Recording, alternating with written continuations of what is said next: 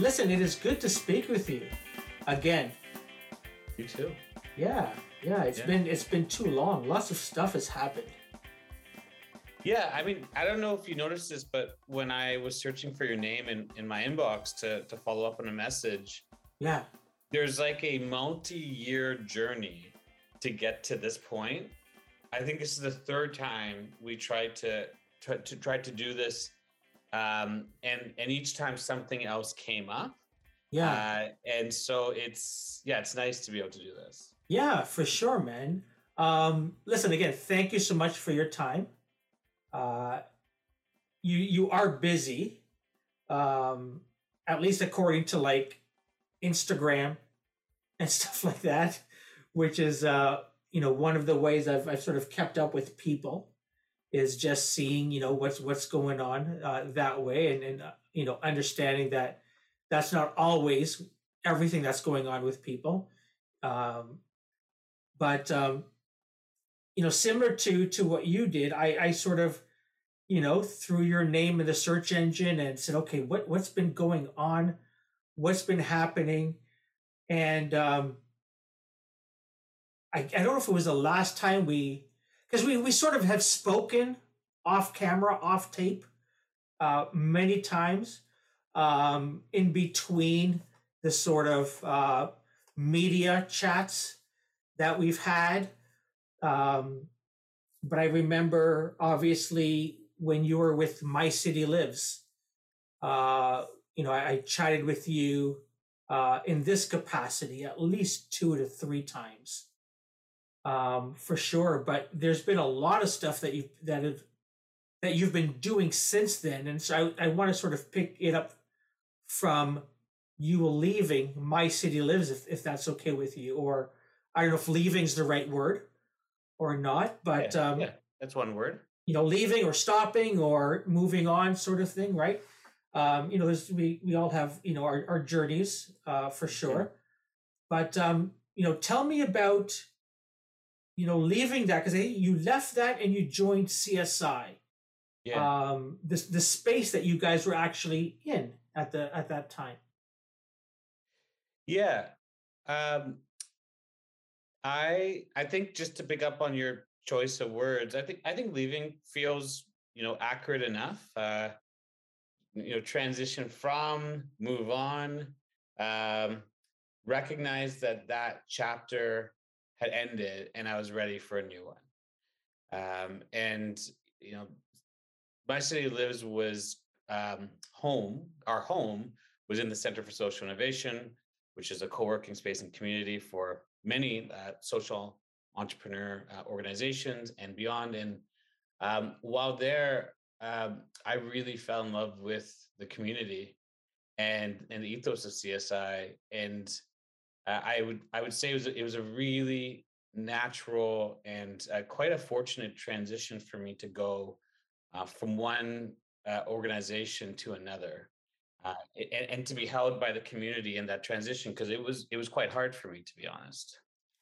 How easy, and correct me if I'm wrong, but looking back, My City Lives, yes, there was community around it, but it was a technology, I don't know, solution, if that's the right word.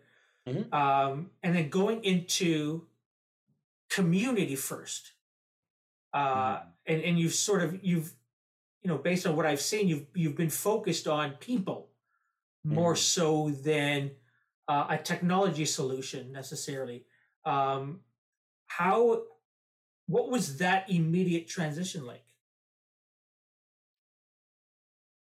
Years later, than what we're talking about right, at this moment, I did a lot of work to understand, where I'm uniquely skilled, and where my specific passions and interests lie. And with the advantage of being able to look back and see a lot of the data points, it's very clear that I have a pattern of working IRL, and directly with people. Um, I appreciate and love all the things technology does, and uh, I feel like I'm meant to be in physical space, in real world, figuring out how to organize ourselves in that way. Nice. Listen, let's pause here to be remiss for me of me not to ask you how have you been these past couple of years? You mean the years of the pandemic? Yeah. Um, the first word that comes up is I feel quite grateful. I think in the grand scheme of things, while there has been a lot of challenges, there continues to be a lot of challenges for the most part. When I learn about other people's experiences, I just feel very fortunate for my own. Um, I feel like I have the privilege of community and other resources that have um, yeah, that have kept me together over the last couple of years. And even the work that I'm doing now, I feel very fortunate. I left my job very early in the pandemic so that I could pursue this work, and even being able to do that, you can I could kind of see myself as part of the great resignation movement. But it was incredibly fortunate for me to be able to do that. So yeah, I've been things have been hard, but I've been good. What about you? Ah, busier. I think busy is a word I would use. Um, I tend to have a, I don't know if it's, I think it's a fault of wanting to be doing something at all times, Mm, or most times. Even on the weekend, I tend to want to have a list of things to do, and whether the list is stuff like vacuum and laundry and make bread, or edit an episode. I tend to want to fill up my days with things. Um, so all this time that I have saved, I guess I don't need to dress anymore. right, I don't need to get in the car or the bus and go to work anymore. I right, get to stay home. It's like, oh, what can I do more of now? right, right. So I think it's a fault because uh, I know there's value, and we'll get to this as well. Some of the work that you're doing, Hmm. there's value in resting and just chilling out, Mm. and just putting everything aside and just going with the flow sometimes, So, but yeah, I think busy would describe these past couple of years for sure. Well, it's interesting you say that. I had to unlearn a lot of my relationship to productivity. Um, I know you were asking me about my transition into CSI, but a little bit about my transition out of CSI. I spent a year, what I like to say is off of work and on from life, and I I spent a lot of time reflecting, and one of the things that became very clear was I was obsessed with being productive. My life revolved around my inbox, and I really really had to confront that because it didn't feel like, for me at least, that was the existence to which I would have felt the most fulfilled in. Wow.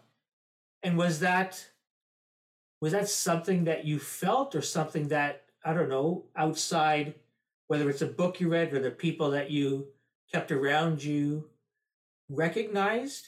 Like, how did you come to that realization? The organization that I work with and for right now, it's called Reset, and the premise of the organization was to disconnect from our tech in order to connect with ourselves and each other. And 5 or 6 years ago, we started organizing these digital detox summer camps that were centered around play. And when I had my year on for life and I reflected on my different teachers, uh, Reset, the organization and the community who co-created it, I realized were the reasons that I was able to confront the fact that all I wanted to do was work. Because even in this space of play, which I was co-responsible for creating, I actually resisted it tremendously. It was only in our fourth year where I actually started to play. And So even and the so reset, you were working that, you weren't enjoying it. yeah, like Okay. I was the emergency phone contact for the first 3 years. So I was the one who had my phone out of everyone at the camp. Everybody else to check their tech when they came to the door. I kept mine on, and I hid behind organizing and never actually participated. It was only in the fourth year when I stepped back fully from organizing, and I had no choice just to show up, that I realized how much, even in that space of such intentional play and presence, I was still finding all the ways and reasons to be productive. And that was a hard but important truth to face. And so when you were forced to play, that's a weird way to put it. You were forced to have fun. What like what's going on? Is there? Are you feeling strange? Are you weird? Are you saying? Are you feeling empty? Like what's going on with you? Uh, I think a lot is going on. I mean, that's one of the most exciting things about play. Play is it is a portal to feelings, amongst other things, and it's an extremely vulnerable activity. So I felt quite resistant, but when I got through that, I felt free. I felt free the way we feel when we're younger. And the best parallel I could give, which you may be able to relate to, is when I was in school and um, recess would happen. I would be so quick from my desk to that field.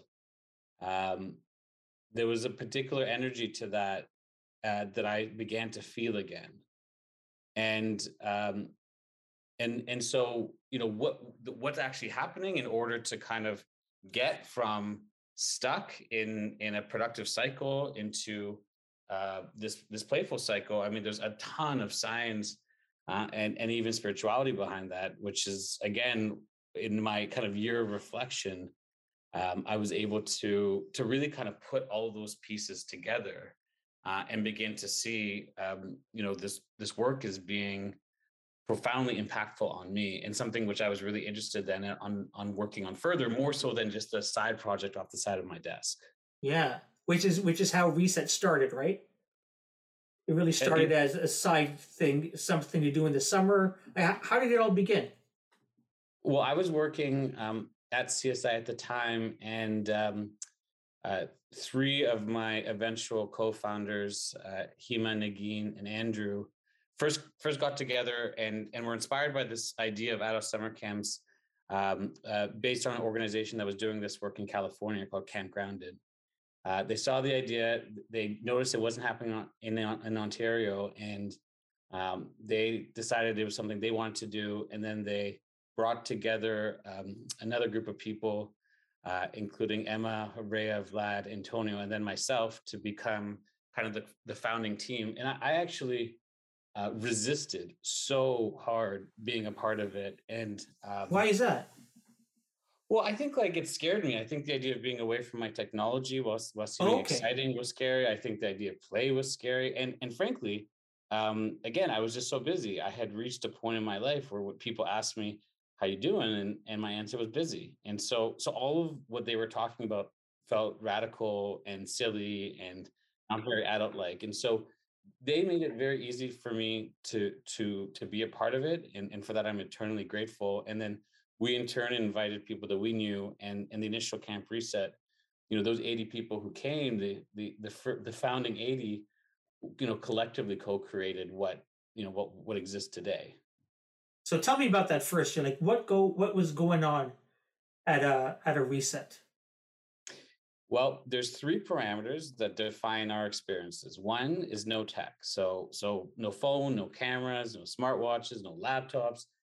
And I think we all recognize, when I talk to people about this then and now, I think we fundamentally all recognize, in theory, how freeing that is. But when it actually happens, and more importantly, when everyone around you is doing the same thing, you kind of portal into a world that doesn't exist now. I mean, there's very few places, unfortunately, where we exist where we can say that that is the case.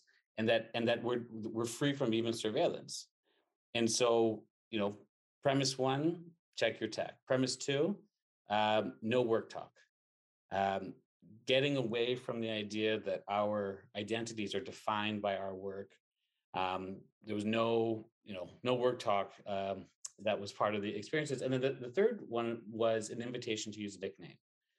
And the idea of the nickname was to spark one's imagination, to show up how they would like, and to kind of leave some of their identities at home so they could kind of be whoever they want to be at camp. It also turns out nicknames, I think, are much more easier to remember than real names. And so those were the parameters. So you show up, that was the design parameters, and then over a 4-day arc, we would organize activities that were centered around play, and we invited the people who participated to also contribute towards that. And what happened from there was wilder than our most whimsical dreams. I think when we started it sounded like a nice idea that we would just do the thing. But then after year one, when we felt the impact within ourselves, let alone the people that attended, we were like, okay, well, what do we do next? And we began to think about Reset Beyond year one. Nice. And so was it a yearly camp? Is that how it sort of got started? Yeah. Yeah, it was an annual camp. Cool. And every year we kind of we changed the size and the shape a little bit to accommodate our growth and our learnings. There was always growth, but we never wanted to exponentially grow the way the dominant culture of our times, um, says is the way to go. We knew that, particularly because the experience needed to be a space where people felt comfortable to be vulnerable. That the growth of the organization had to be slow, and so by growth we went from 80 people to 100 to 150 to 200, etc. Um, and we got up to about 250 people, and of course that's when the pandemic happened, Oh and so wow. Okay. we actually haven't hosted camp for a couple years now. But I was it this past summer, Idle, correct me if I'm wrong. Was it this past summer you started doing, and maybe this is different. You started doing these pop-up playgrounds or something?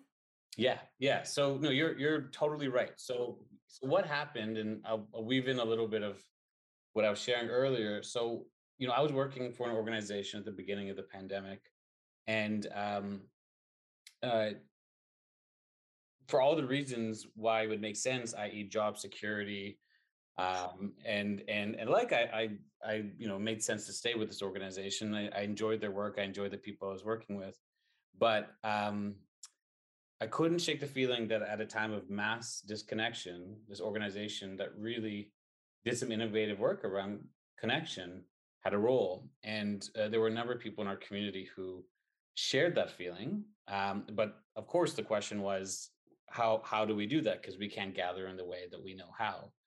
And that led to a series of town halls and consultations with invite was put out to the Reset community.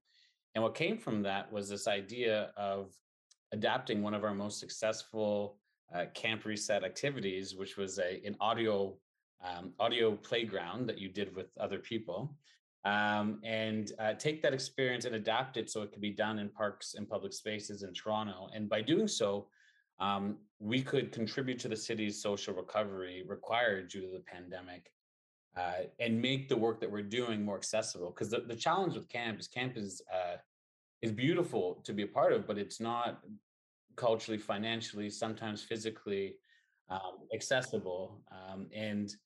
And so the idea of bringing our work into the city was actually following momentum that was already created in previous years. But it was bringing even further attention to this idea of how can we reconceptualize this organization rather than just standing back until the pandemic was quote unquote over. And one other kind of driving factor at the beginning of the pandemic, of course, um, almost everyone I knew, myself included, was figuring out how do we do what we were doing offline in an online way, enter the age of Zoom.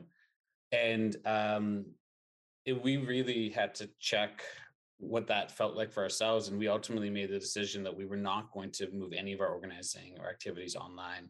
That part of what made it special was exactly the opposite. And so what that meant is that we had to just think within the parameters that existed, and design with the pandemic in mind. And for that to happen, it required a lot of work. I left my job. Many other people contributed. The pop-up playground itself was co-created by about 84 individuals, researchers, psychologists, artists, volunteers, community organizers. Like, we were all trying to answer this question: how do we, uh, how do we, how do we unlearn the fear that we have learned for the person in our neighborhood, the stranger that we see in the street? You remember those old early days of the pandemic? We'd see someone we didn't know, and we would cross the street, and we were in fear about the person we didn't know, let alone the people we did know. And so we were all trying to answer this question: how do we unlearn that through a 30-minute exercise? And play disrupts patterns. And so we were hoping to accomplish that. So we ended up doing 50 of these pop-up playgrounds that summer. 50. And was it like summer of 2021? Yes. Oh wow, okay. Wow.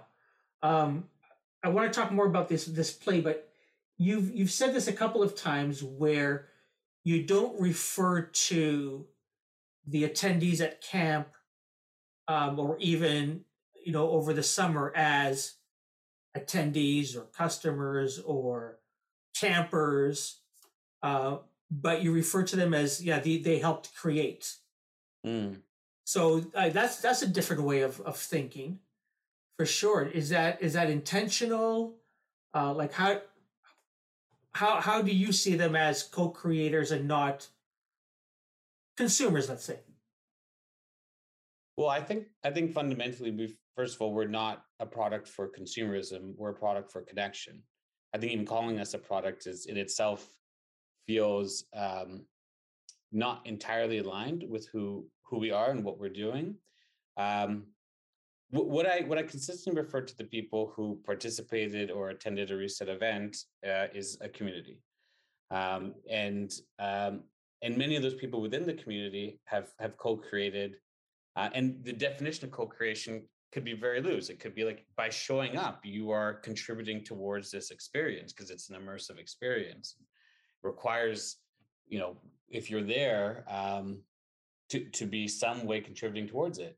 Or it could literally mean like you put in hours to design an experience, or be at a registration desk, or amplify the cause and work in some way. And so, the reason why this is important, I believe, and I think many others who have been a part of this have believed, is, um, the culture of consumerism, amongst many things, is centered around the idea of ownership, is centered around the idea that, things are scarce, and therefore we work to, we need to work to have our own thing. And in Reset, the philosophy has been rooted in abundance, and that nothing truly can be owned, but it can be shared.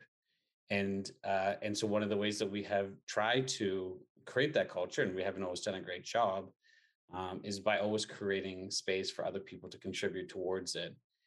And that doesn't always work out, and we've learned some very hard lessons along and around the way. Um, but what's beautiful, I believe, about it is that we're just one big puzzle, and constantly evolving based on the contributions of the people who participate in that puzzle or who have. Wow. So tell me about some of these playgrounds, these games, that you did over the past summer. Mm.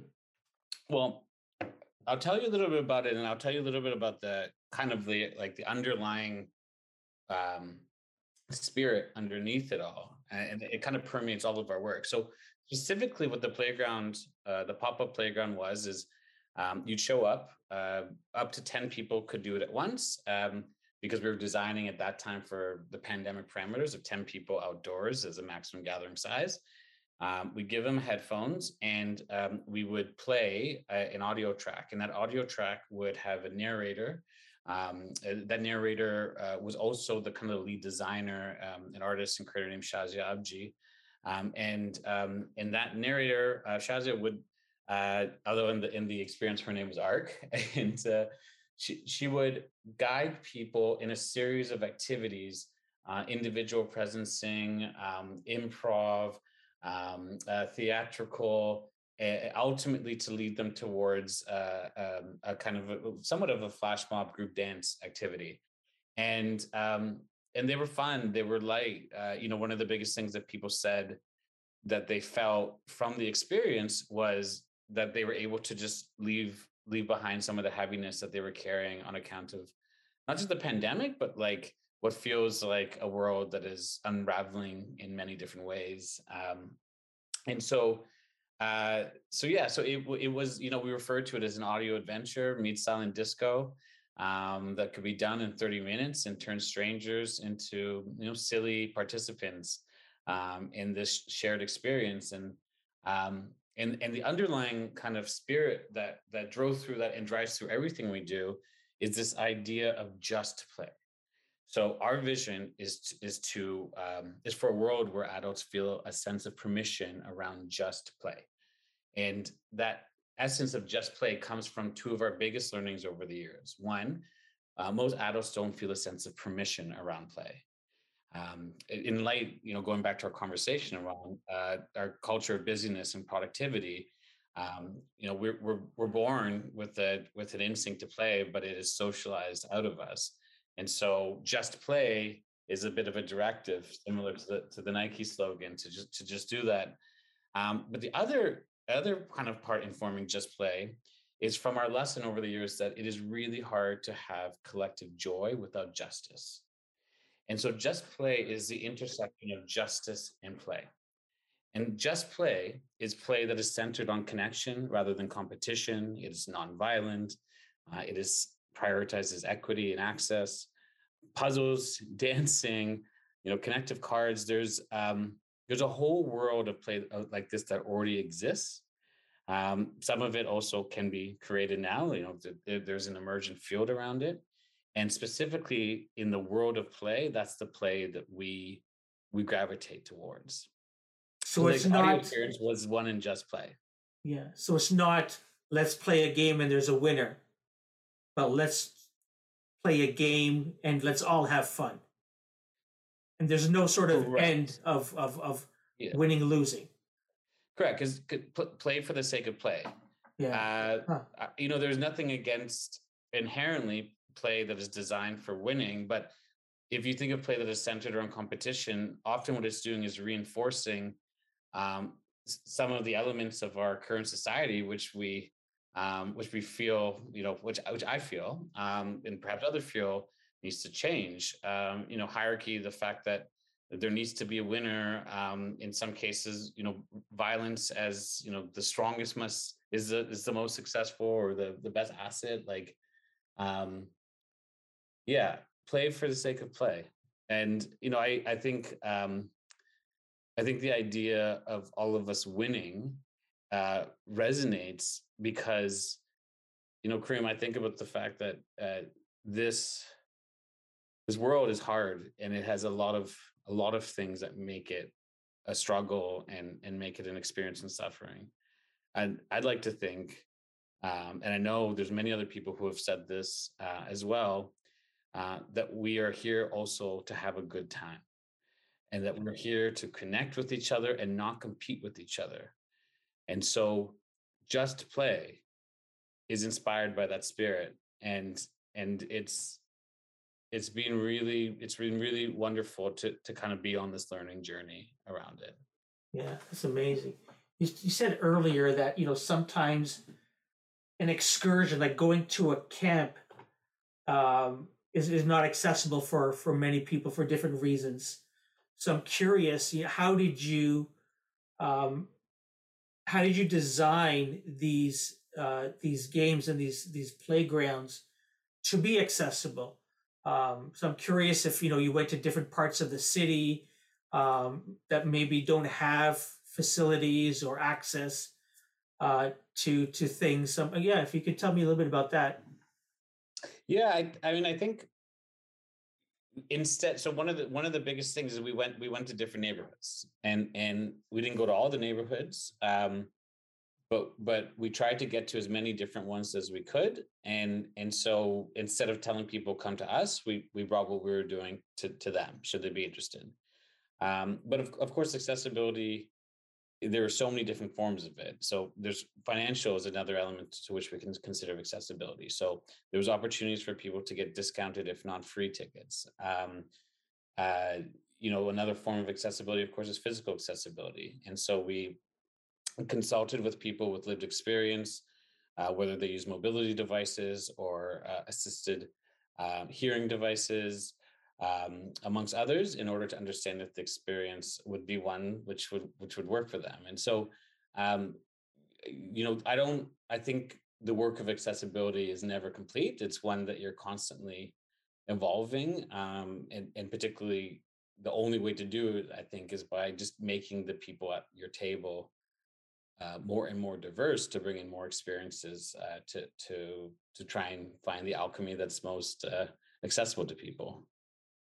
Interesting.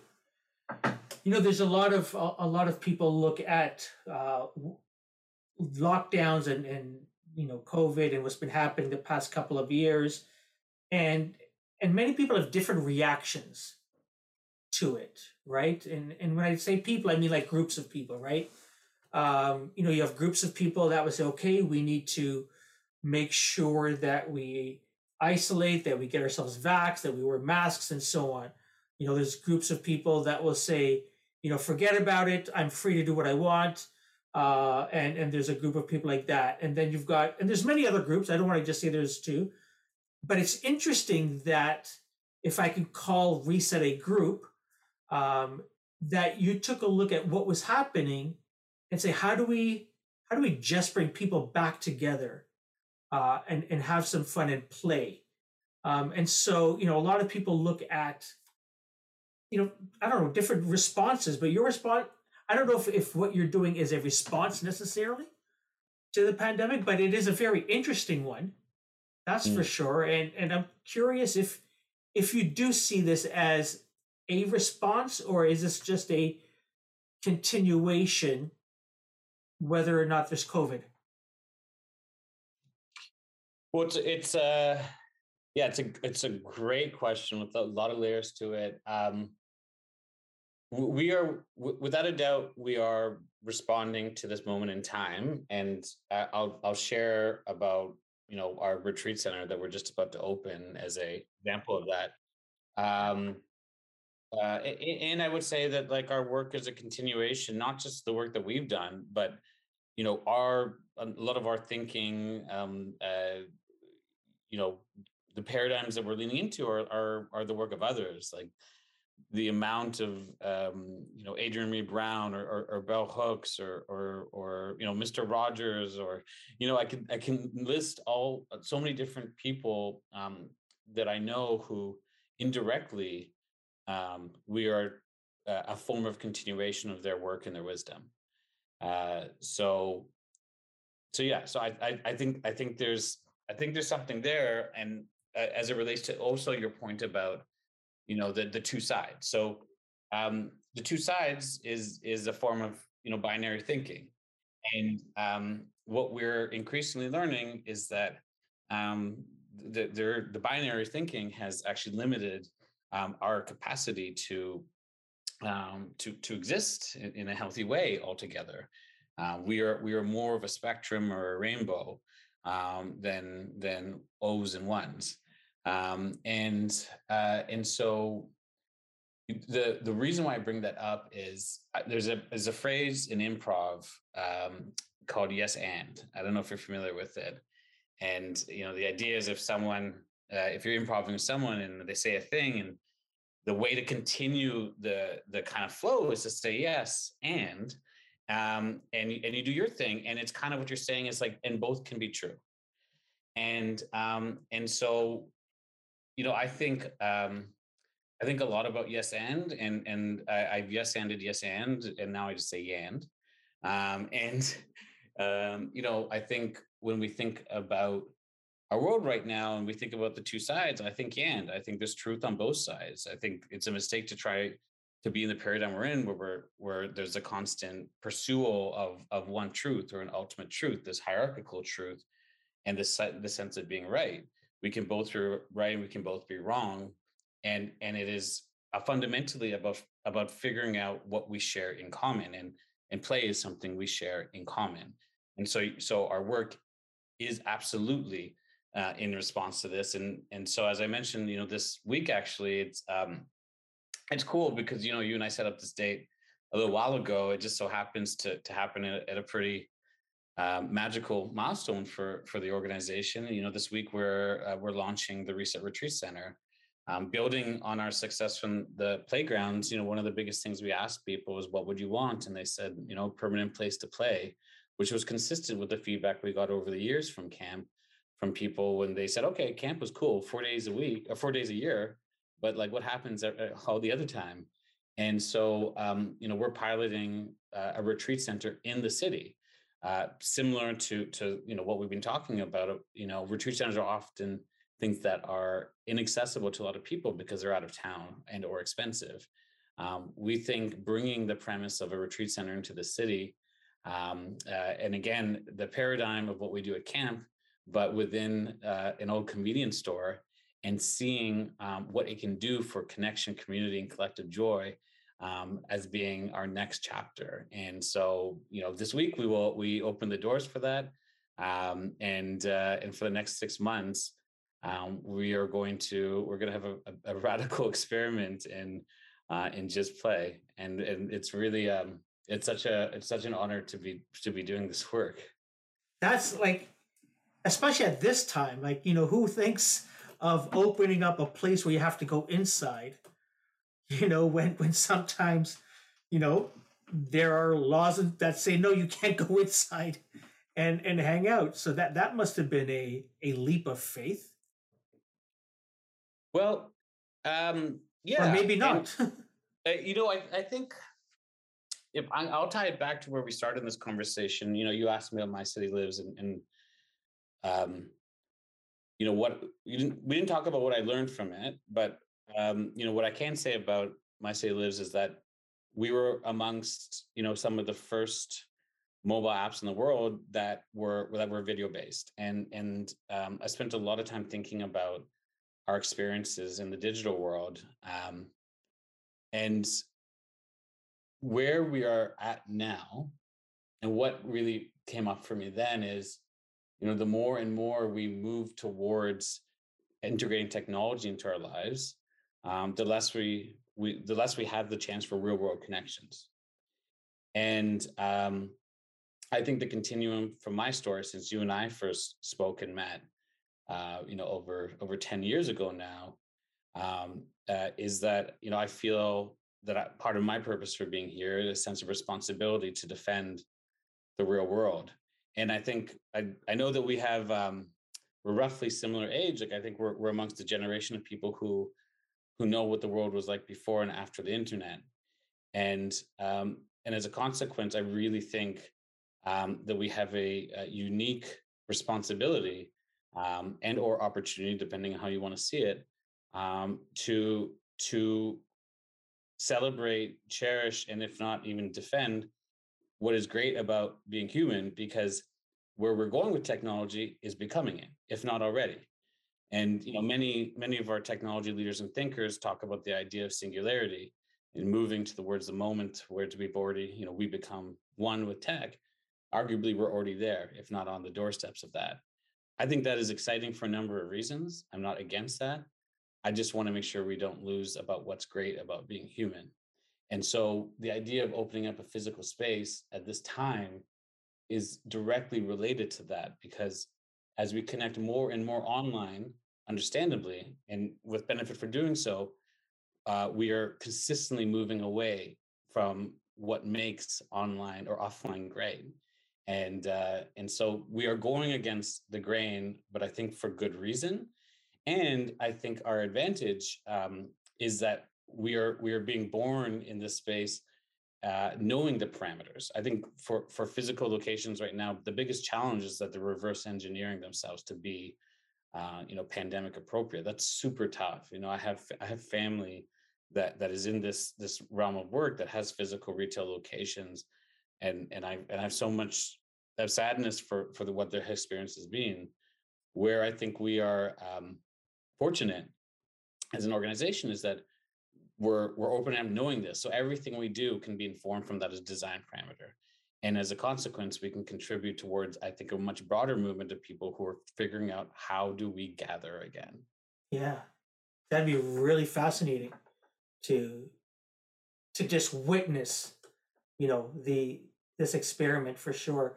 What kind of and I'm afraid to ask this question because I think I might know it subconsciously.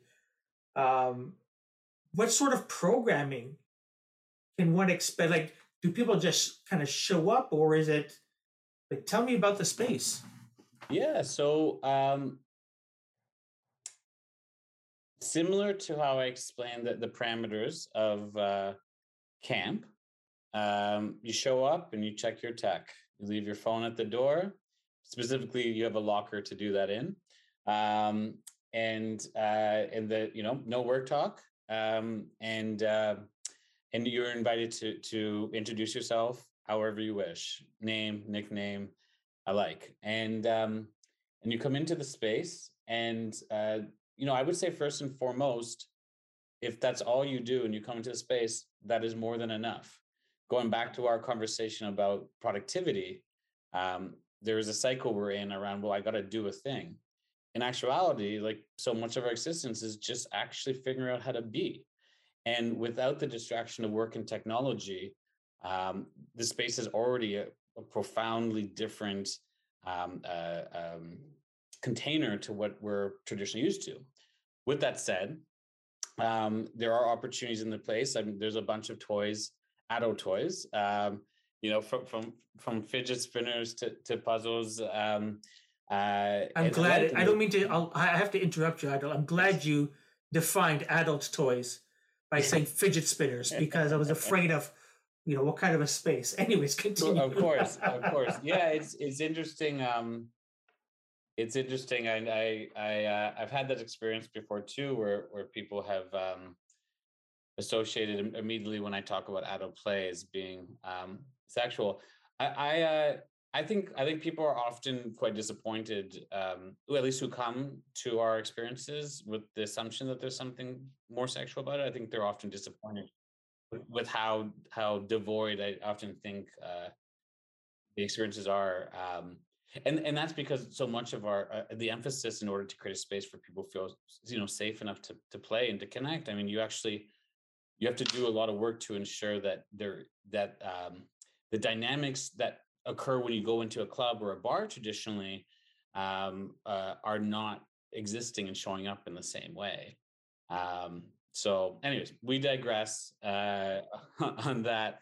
Um, I so yeah, so you come into space first and foremost, just be. If you want to do something beyond that, um, the basement floor is actually a co-created art piece. So people from the community, it's a lounge, but people from the community over the 6 months of the pilot are invited to create. We're calling it the Enchanted Forest, and the idea is we really wanted to bring the nature part to the space because a lot of times people don't have access to nature, and so that's certainly in the way that you might if you get out of town. And so we were like, oh, let's bring plants in and turn it into a forest. And then we thought, well, most plants might not actually live in the basement. They might need to be a little bit more creative and crafty.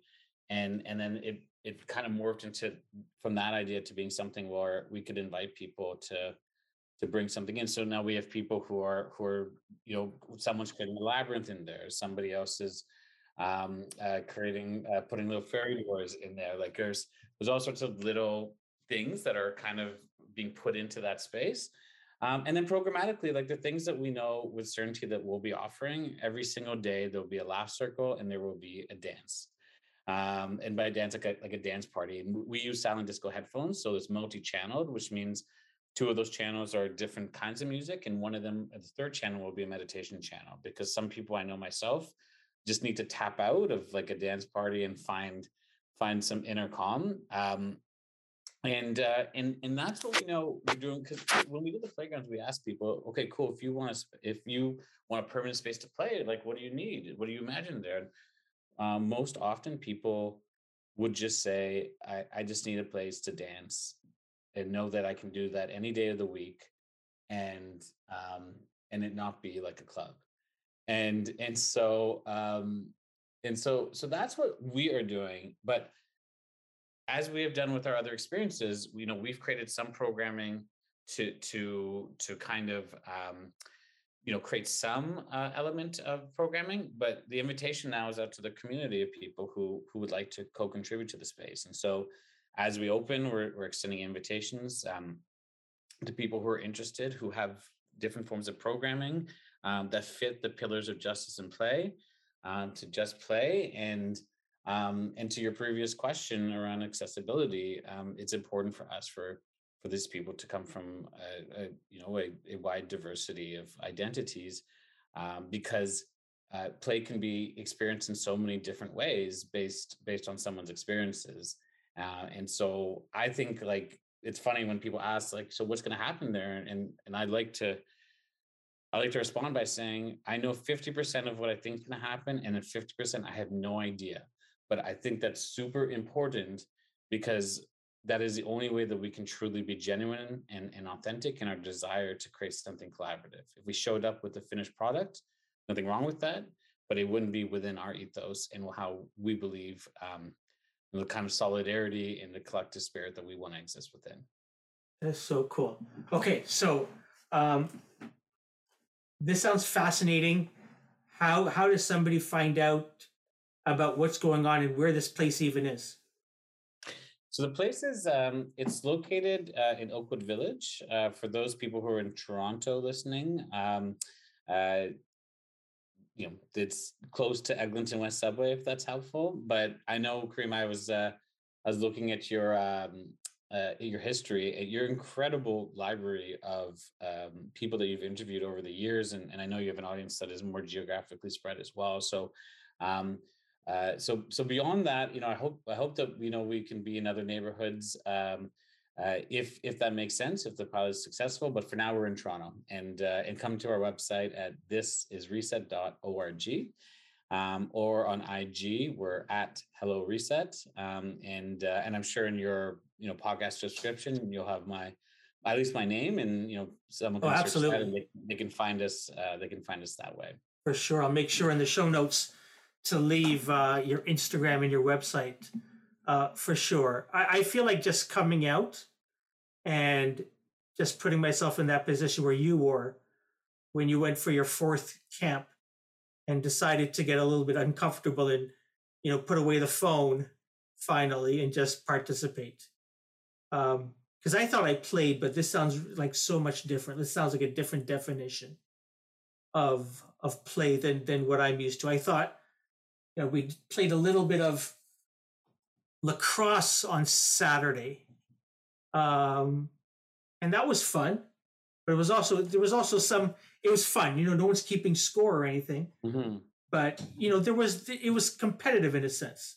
Mm-hmm. So this sounds much different. So I'm looking forward to hopefully one day making my way over there. And Great. Well, you're always welcome. And I'm really grateful for you having created this platform for us to share, for me to share the work of our community, and again for the literally hundreds of hours you put into amplifying many other people's stories. I went all the way back to your first one with Kareem Awad, and just like following your journey, with this show, with this platform. It's really inspiring. So thank you. I'm grateful to be here, and for all the kind of things that I've learned through kind of following along. thank you. I appreciate that. I want to end off this way. So back in 2011, almost to the day, February 23rd, 2011, I published a blog post called Happy Birthday Edition of 5 Questions, starring Adil from My City Lives. Hmm. And so I had asked you 5 questions, and I want to ask you the same 5 questions. And I want to, some of them I'll have to tweak, Okay. but I want to ask you these questions. And I think what I'll do is I will post both series of answers. That's so cool. That's what a what an amazing thing to offer. Just for me personally. Yeah. That's really neat. So here's question number one. I have no idea what I said. I know that. I know that. No, I'm not even gonna try, but wow. And I'm not expecting like the same answer, but when I quickly went through your answers, of course we all grow, we all change, but I think your foundation has always been there. Because I remember asking you like why My City Lives, and you told me a story of going to Africa and sort of seeing what was going on and coming up with this an idea that morphed its way into My City Lives. So, I think people has always been at your foundation and how you can serve people and be of service to people. So that's always been there. But let's get to the questions, Adil. Okay, so number one, what motivates you to do what you do on a daily basis?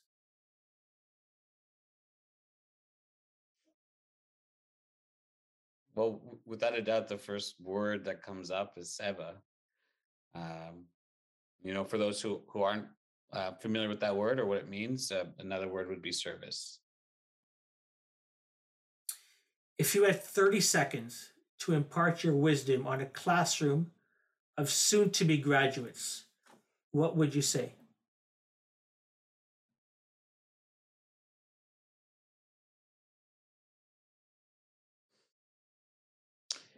Yeah, in those 30 seconds, I think I would just say whatever. So I'm thinking in one word right now. I'm thinking a lot about passion, and I think my wife Shelby Kimdala. She supports people in finding and feeling their passion, and what I've seen from the work that she does, and benefiting from it directly, is that for many of us, myself being included, we tend to have and know what we're passionate about from a younger age, but we for many reasons we lose the flame along the way. And I think what I would tell that class is surround yourself by people who fuel your passion and don't try and dim your light. So here's the third question I asked you, and so you'll understand why I want to change it. So I asked you, if you had a crystal ball, what would you say will be the most important technological development over the next 12 months? So I want to take out the technology word. So if you had a crystal ball, let me ask you this way. Where do you see the work that you're doing around justice and play a year from now? Like specifically our organization, or more broadly? Sure, or broadly or specific? Yeah, I mean, I think we are on the precipice of, call it a renaissance or a revolution. Our systems that we have, existed from a number of years are falling apart, particularly starting with capitalism. And I think what our work is doing is part of a movement of organizations and individuals who are co-creating a new economy. I don't know what that is. I know it's rooted in solidarity. I know it prioritizes the environment. And I know ultimately that it's focused on figuring out how we can live abundantly, every single one of us. And, 10 or 12 or whatever years from now, I think, if you ask me that question, I hope we will be further along, but I know that journey is a very, very long one. But also, I know it's one that could happen much sooner rather than later.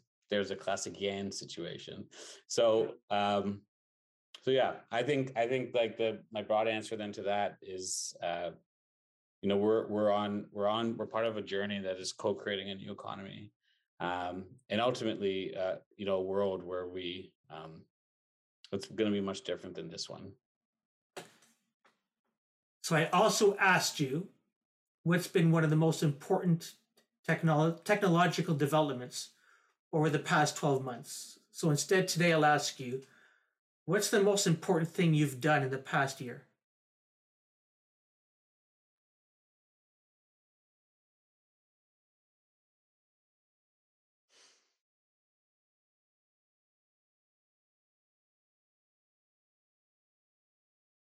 Oh, there's so many directions to take that. um I think the first thing that came up was I got to get married, and I am a hopeful romantic. I I think that love is a is the most powerful force that exists, and that it is constantly being suppressed, particularly by our dominant systems. And um, I think if we are to forge that new world and new economy that I was talking about, I think it will come from love. And so to be able to celebrate love, um, that in the way that we got to do, particularly given these times, it felt without a doubt like a highlight. And certainly within the last year, the biggest thing that I could think about. Um, so that would be my answer. Nice. So you can tell you and I were in the tech space back in Mm. those days. And so my last question was, who is one of Canada's tech stars? And by the way, let me say, let me read some of these names out to you. So your sister Amira, Yeah. Raymond Coe, Mm. Rob Lay, Hmm. and Amrita Mathur. Wow. Okay. Those were the names when I asked you that question. But let me ask you this one. Um, in the space of justice and play, and that could be together or separate. Um, who are some people that you take inspiration from?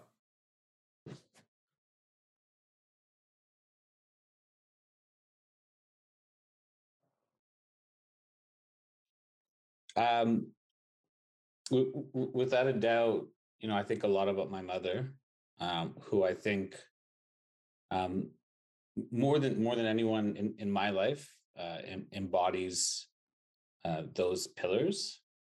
Um, I think about some of the folks that I previously mentioned, particularly Bell Hooks, Adrienne Ray Brown. I think about the philosophy of Ubuntu. Um, I think about uh, I think about many, indigenous, ancient Indian cultures where my ancestors' roots are, um, that have prioritized space for play and the importance of justice. Um, but Arms of Krim, like I feel like I see inspiration in everyone around this. Like we all have the capacity for play, and I think my understanding of our experiences here, so much of it is centered on our desire to belong. So we all have the capacity for justice and play, and to just play. And so there are people that I do want to celebrate, and I appreciate you having asked that. But if I can move away from the my kind of mindset that defaults to the hierarchy and celebrating one, I kind of want to celebrate the circle, that represents all of us. And I think the last thing I'll just say to that would, just to the way you set up that question about working in tech. I actually in a way still think I work in tech. I think I work in I think in a way, like I work in a way that supports our healthy relationships with technology. um like I'm not trying to escape tech, because tech is, I mean, it's everywhere. As I said, I think we're coming in, but I think that we just haven't done enough work yet to uh, make our relationship to it be more responsible.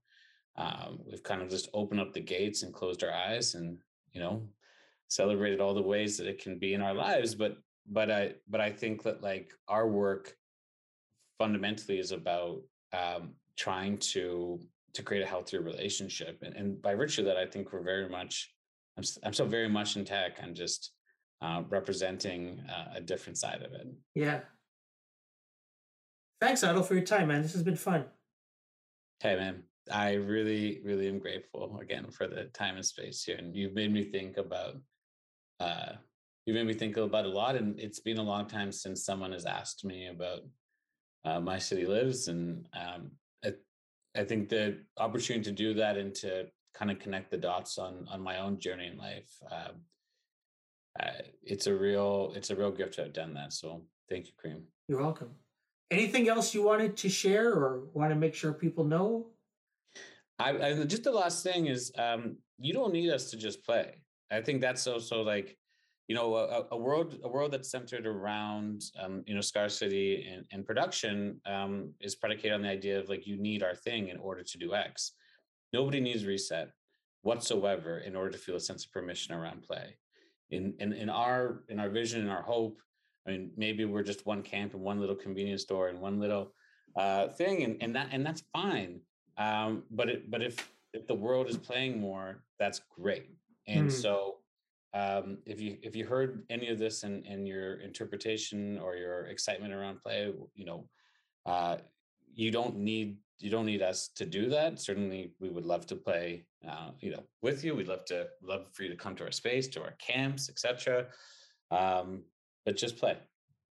That's a good way to end it. Appreciate that. Thanks, Kareem.